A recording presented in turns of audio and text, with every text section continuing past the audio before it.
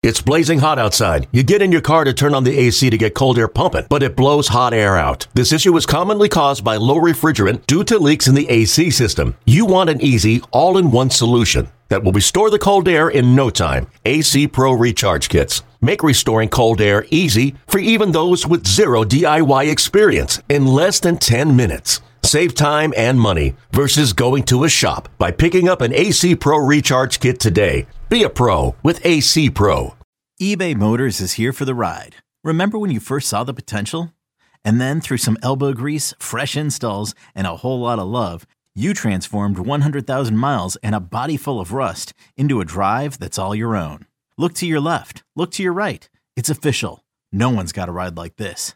There's nothing else that sounds like, feels like, or looks like the set of wheels in your garage. With over 122 million parts, you can make sure your number one ride or die stays running smoothly. So there's no limit to how far you can take it.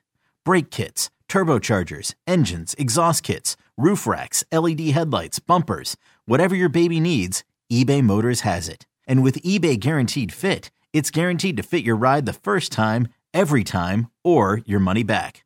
Plus at these prices, well, you're burning rubber, not cash. Keep your ride or die alive at ebaymotors.com. Eligible items only. Exclusions apply. You're listening to the Fly the W670 podcast. This is season 1, episode 40, the second half of our 2022 season recap. As always, I'm joined by my good buddy Crowley. Crowley, how the heck are you on this fine Monday afternoon? Oh, I'm doing a lot better than the Cardinals' playoff chances, I'll tell you that much. Nice. Yes, I was hoping you were going to go there. That's where I'm going. You can follow us at Crawley's Cubs. You can follow us at Fly the W670 on Instagram and on Twitter. You can follow us on Fly the W on Facebook and email us at flythew670@gmail.com. All right, we're going to start our quote-unquote second half of this 2022 recap, taking you to the All-Star break. The Cubs had both Ian Happ and Wilson Contreras in the All-Star game, of course, for the National League, and it was a first for Ian Happ. Yeah, it was tough because we were all assuming that would be the end. Didn't know if maybe they would be. I think it was Jeff Samardzija when the Cubs traded him for Addison Russell, had to wear like a weird hat or something. But no, they went there. We saw him with Kyle Schwarber hanging out, and all looked well. And the shock of everything that's going to happen. You thought that the All-Star break was really going to be the last hurrah for those two guys as Cubs. On July 25th and 26th, the Cubs played the Pirates in a 2-game series, which everybody thought was for sure the last time they would see Wilson in a Cub uniform. Pretty sure the last time we saw Ian. Knew most of the bullpen arms would be gone. And the trade line gets started, and Chris Martin goes to the Dodgers for Zach McKinstry. Scott Effross went to the Yankees for Hayden Wesneski, who we would come to know later on. David Robertson to the Phillies for Ben Brown. Michael Givens off to New York for Saul Gonzalez. But when all is said and done, at the very last minute, we were told by Ken Rosenthal that Wilson Contreras and Ian Happ would not be traded. Sometimes there's a little delay as things are getting done. That was not the case. They were not traded, and they would return to Wrigley Field.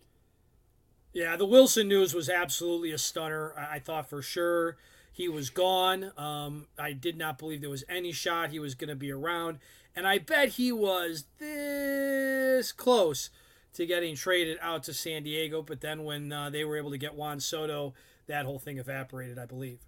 I think we'll talk about it more a little bit later, but I think the deal to the Mets, hindsight's 2020, right? But we'll get there. August was a pretty good month for the Cubs. They finished at 500 for the first time this season, a non-losing record in the month of August. They went 15-15. August 8th, the Cubs picked up the Franmil Reyes from the Guardians, gave him a shot in the arm, did his own rendition of I Will Always Love You by Whitney Houston. Also on August 8th, Jed makes an announcement that we all saw coming for a while, but Jason Hayward was told he would not be in the Cubs' plans for 2023. August 11th was a special day for me. I got to go see the Cubs play the Reds in the Field of Dreams games in Dyersville, Iowa, beating the Reds 4-2.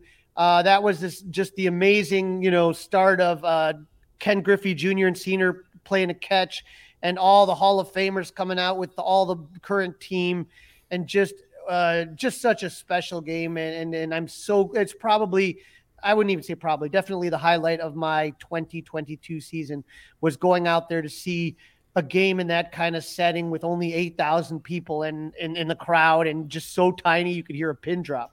I can't believe that was already 2 months ago. It feels about 2 weeks ago. I don't know, but for you were at the game, but just from where I sit, it feels like that just happened.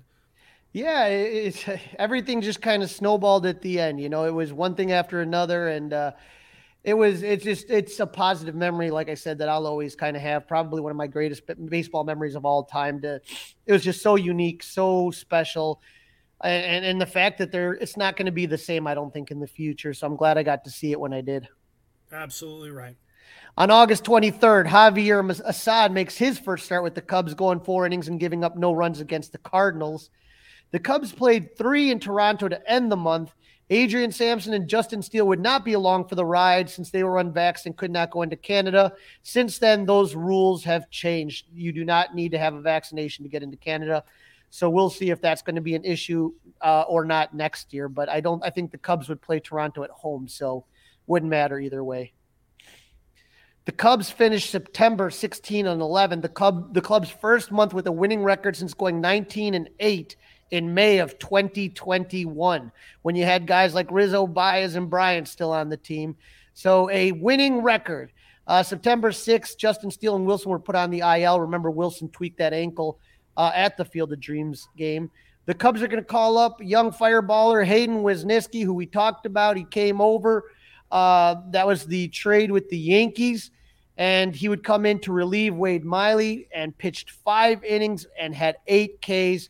And I was at that game. Absolutely phenomenal, electric atmosphere to see Hayden come out for that first start. Yeah, he's been fantastic, a fantastic watch, and I think we will never forget the name Scott Effross, as he was Okay, picture this. It's Friday afternoon when a thought hits you. I can spend another weekend doing the same old whatever, or I can hop into my all-new Hyundai Santa Fe and hit the road. With available H-Track all-wheel drive and 3-row seating, my whole family can head deep into the wild. Conquer the weekend in the all-new Hyundai Santa Fe. Visit HyundaiUSA.com or call 562-314-4603 for more details. Hyundai, there's joy in every journey. Traded away in order to get Wesneski. Yeah, and we'll talk about Jed's press conference, but in a little bit more depth. But he brought it up that was one of his favorite trades because it kind of was one of an old-fashioned baseball trade, a deal that works for everybody. You're not waiting years and years for Wesneski, and the Yankees get to use Effross in their playoff run, so everybody's kind of happy. You know what I mean? Absolutely. Hopefully it'll work out for both teams. Yeah, September 10th was a special day, especially for those of us that love the score, as Pat Hughes, Jose Cardenal, and Buck O'Neil were inducted into the Cubs Hall of Fame. They got their plaques, they got their jackets. Private ceremony, which we thought was kind of unusual, but they got to throw out the first pitch as well. But that whole Crane Kenny reading, having Pat read that on the air was a special moment. Yep, very cool. I thought they handled that. They seem to handle a lot of these big moments and these celebratory moments very well. Yeah, and like I said, now we sit there and we wait. The Ford Frick announcement coming up in a couple months. Just please hoping that Pat Hughes doesn't get screwed over again.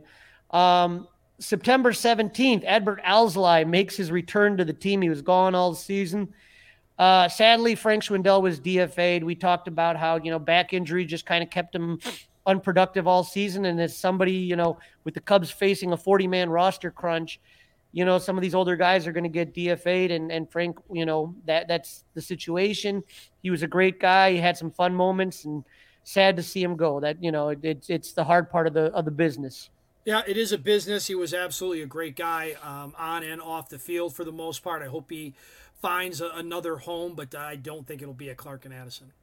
No, he got signed to a team, one of the Venezuelan teams, I believe. So he's going to be playing in Latin America. He was already signed by a team. I think it's in Venezuela or the Dominican, one of the two. So he's going to be playing baseball, and hopefully he'll get another crack at it.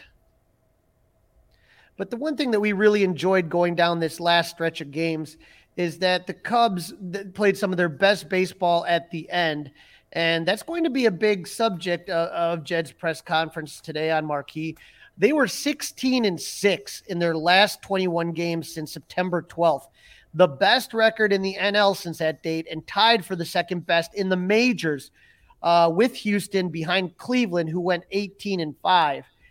But at the end of the day, the Cubs are going to win their last game of the season. They're going to pound Cincinnati, but they finished under 500 for the second straight season, 71-91. So, that's